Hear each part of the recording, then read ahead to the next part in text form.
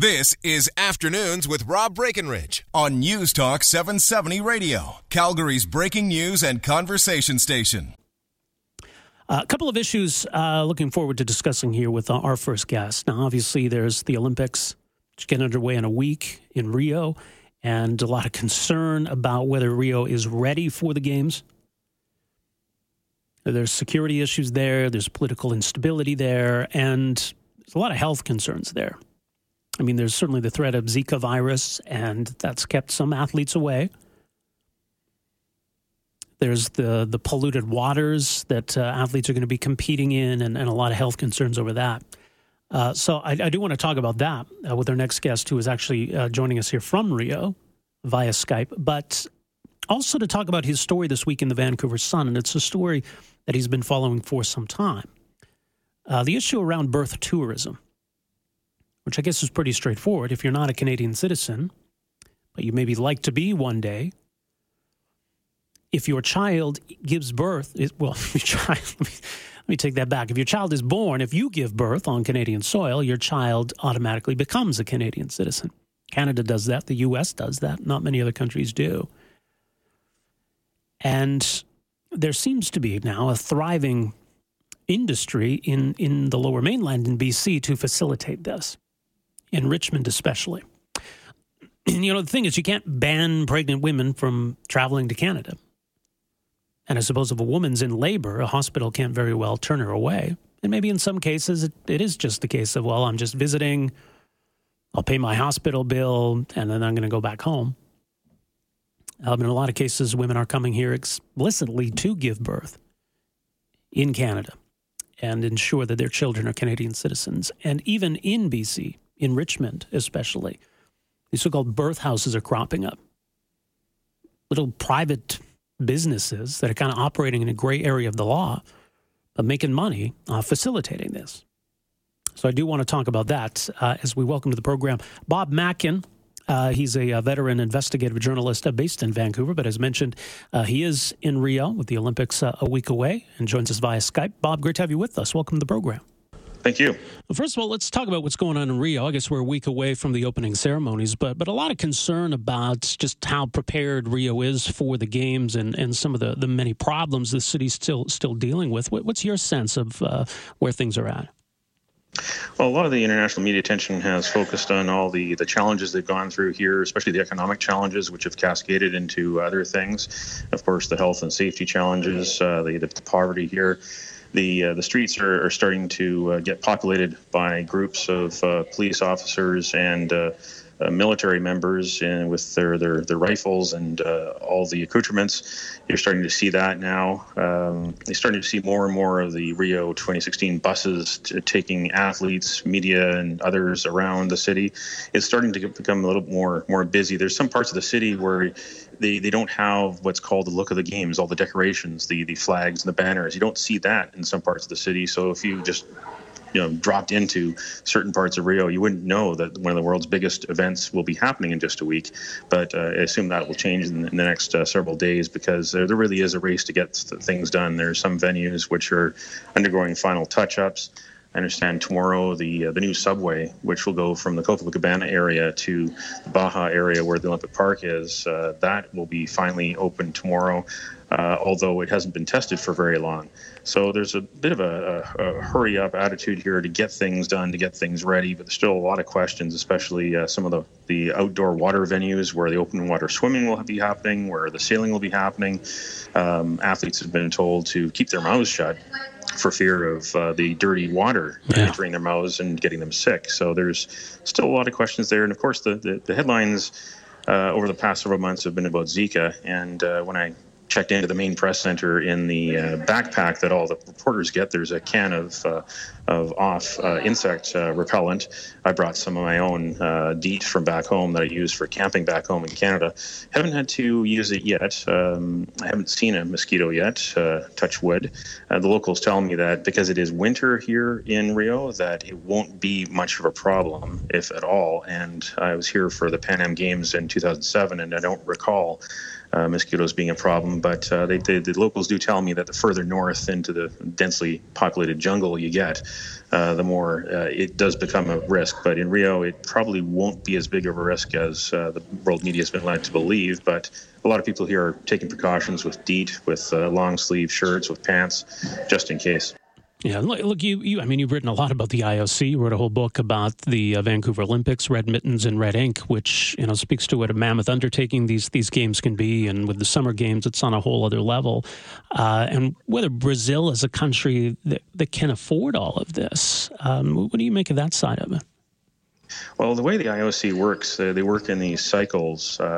That you bid for a number of years, 2, 3, 4 years. Sometimes you bid 2, 3, 4 times for a number of decades. Rio held the Pan Am Games in 2007. That was really a test run for them to try to position themselves for an Olympic bid, and they put that bid together, and they won it in 2009. They beat out Chicago, for instance, to get it in 2009. And if you remember back in 2009, that was shortly after the Great Recession a year earlier, and we were enjoying it in Canada, actually, not having such a big problem with the economy because of the oil industry, the gas industry, the mining industry, because those industries, commodities, were helping countries that were rich in those commodities stay above water. And Brazil was one of those. Brazil has quite a lot of oil, and they have been affected, similarly to Canada. But Brazil in much, much worse magnitude of the decline in the glut in the world markets in oil and other commodities. And because of that, their economy here is suffering as bad as it was in the 1930s. So that has caused an extra challenge for the organizers of the Games. We saw that happen in Vancouver, for instance. Vancouver won the Games back in 2003 when the economy was starting to boom, and just about a year and a half before the Games in 2008, then it went bust. Remember the Great Recession and what that meant for the Olympic Village in Vancouver, which the lender, hedge fund out of New York, walked away from that. And it was left to the city of Vancouver to get refinanced and get it back on track and get it finished. But of course, afterwards, even more problems in selling the suites, and there were complaints about shoddy workmanship. So extra effort had to be put into that big asset after the Games to finally get it sold and to finally fix up all the problems and finally to take the bad rap it had before and during the Games off it and make it now one of the shining jewels of Vancouver. But we'll never know the true cost of the Olympics in Vancouver because the Olympic organizers tend to oversell the benefits and kind of hide the costs. But you do get left with various pieces of infrastructure that will be useful in the future. And the new infrastructure here in Rio, the new sporting events, sporting venues, the new support buildings, the new transportation infrastructure, that will definitely go a long way to helping the city in the future. But big missed opportunity by not fulfilling the promise to clean the water in the areas that will be hosting the outdoor water events. That's something that Rio, which hosted the Earth Summit back in 1992, was supposed to be helping the world become a more sustainable planet. But here we have the water situation, the water pollution, which I think a lot of people are crossing their fingers and hoping no athletes get sick. Yeah, to say the least. Bob, stand by. I'm going to take a break. I want to come back and switch gears and talk about this birth tourism issue in BC that's obviously got national implications.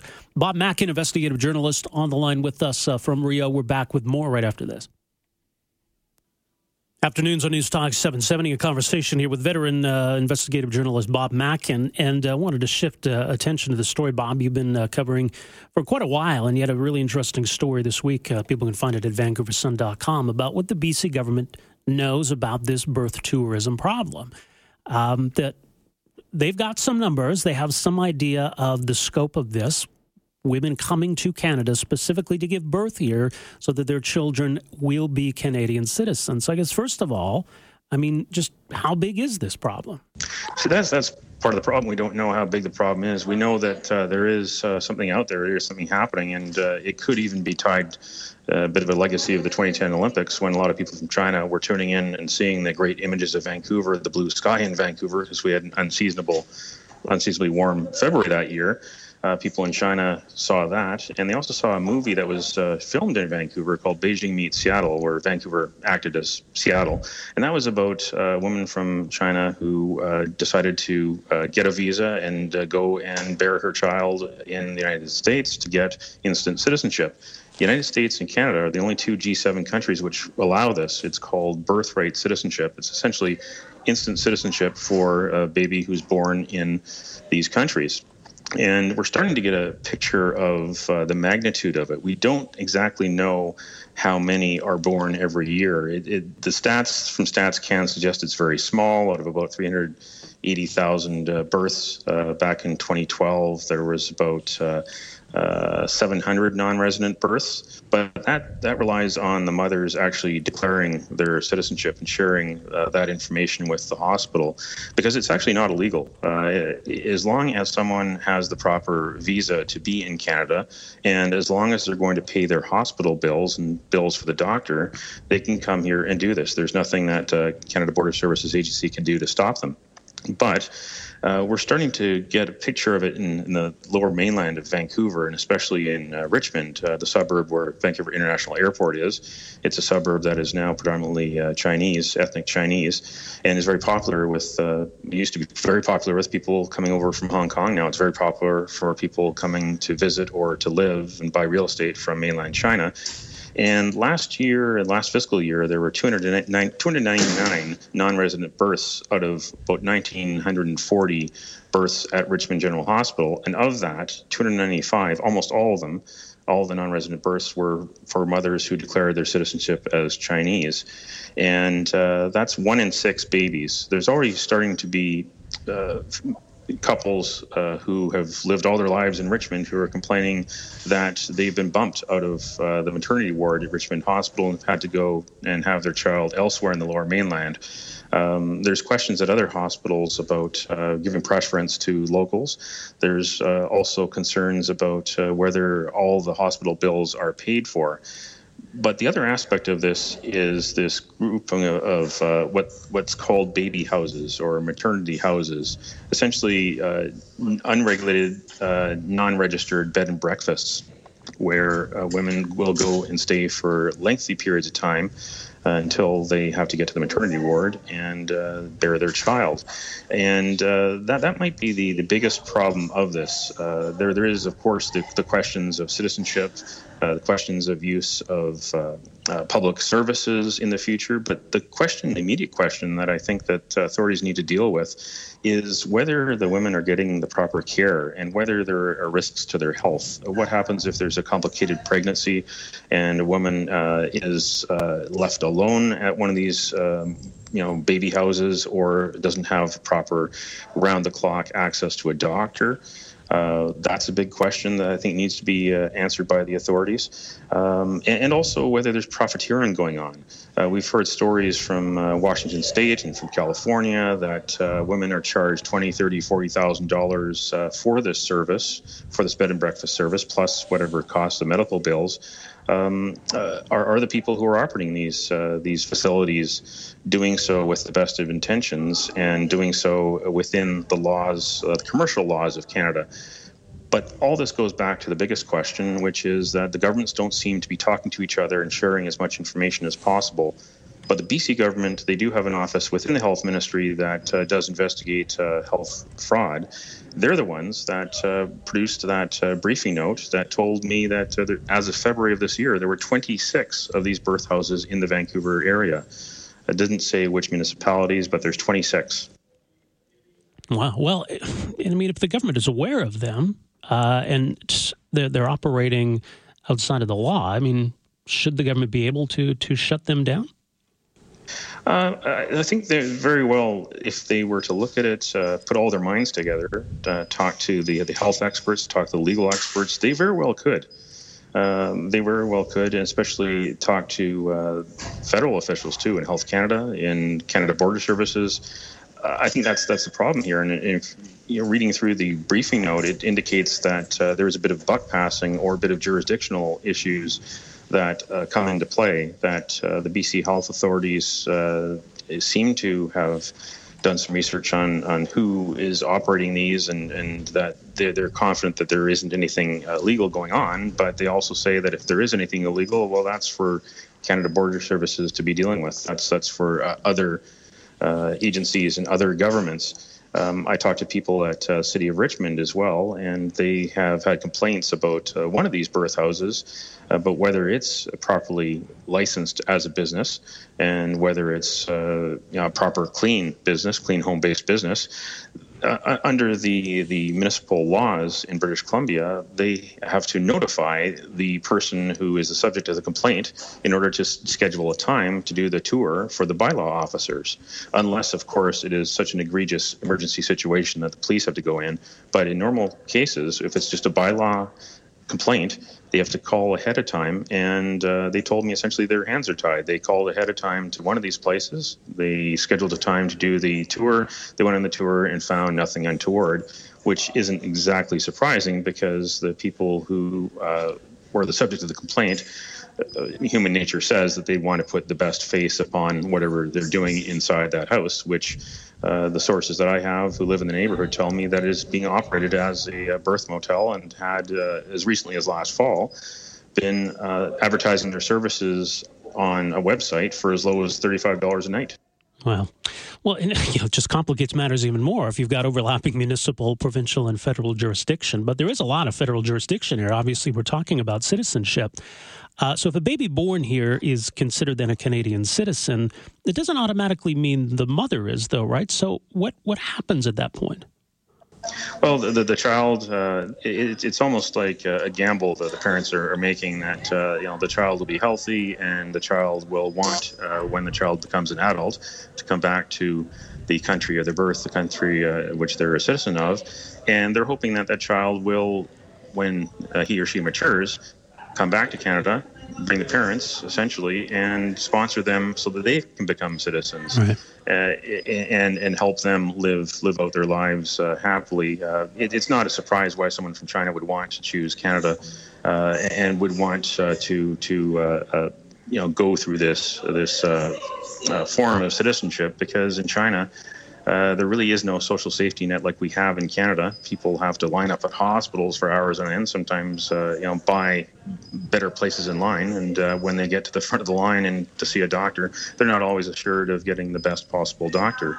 It's not a surprise why someone would want to come into Canada and want to take advantage of that system.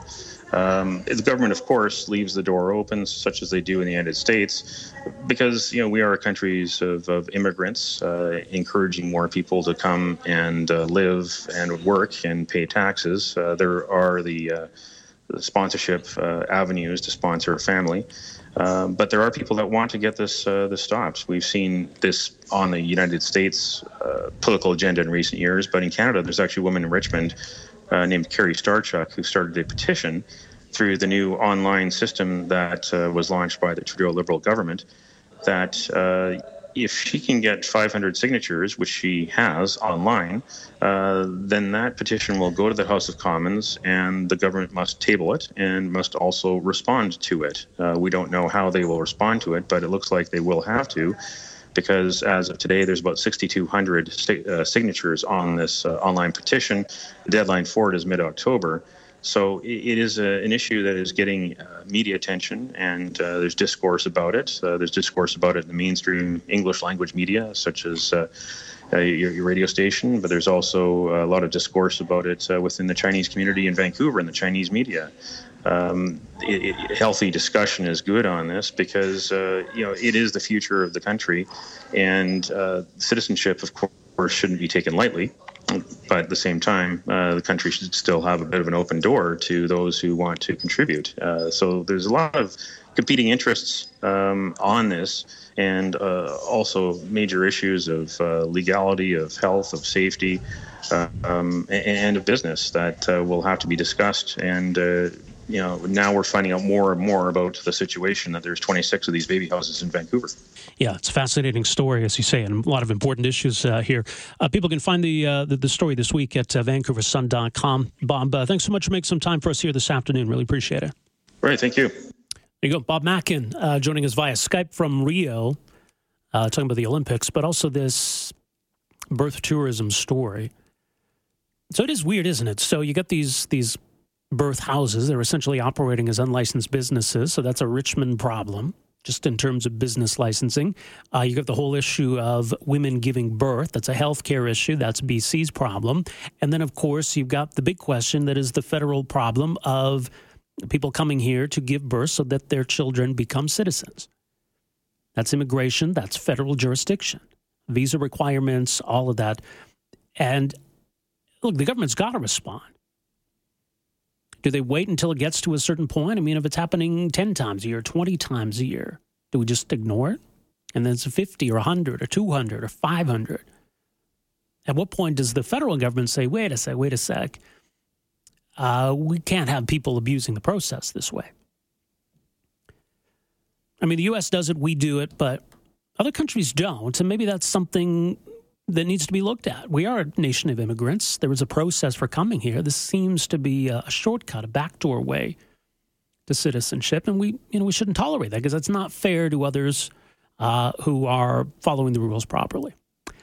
We're going to break for the 2:30 news. When we come back, as I say, we'll open things up to wind down the program here on a Friday. Get set for Angela and the Friday Free-for-All coming up after 3 o'clock. But our phone lines are open here right now, 974-8255. If you want to jump in, we can read some more of your texts as well here, 770-770. We're back after this.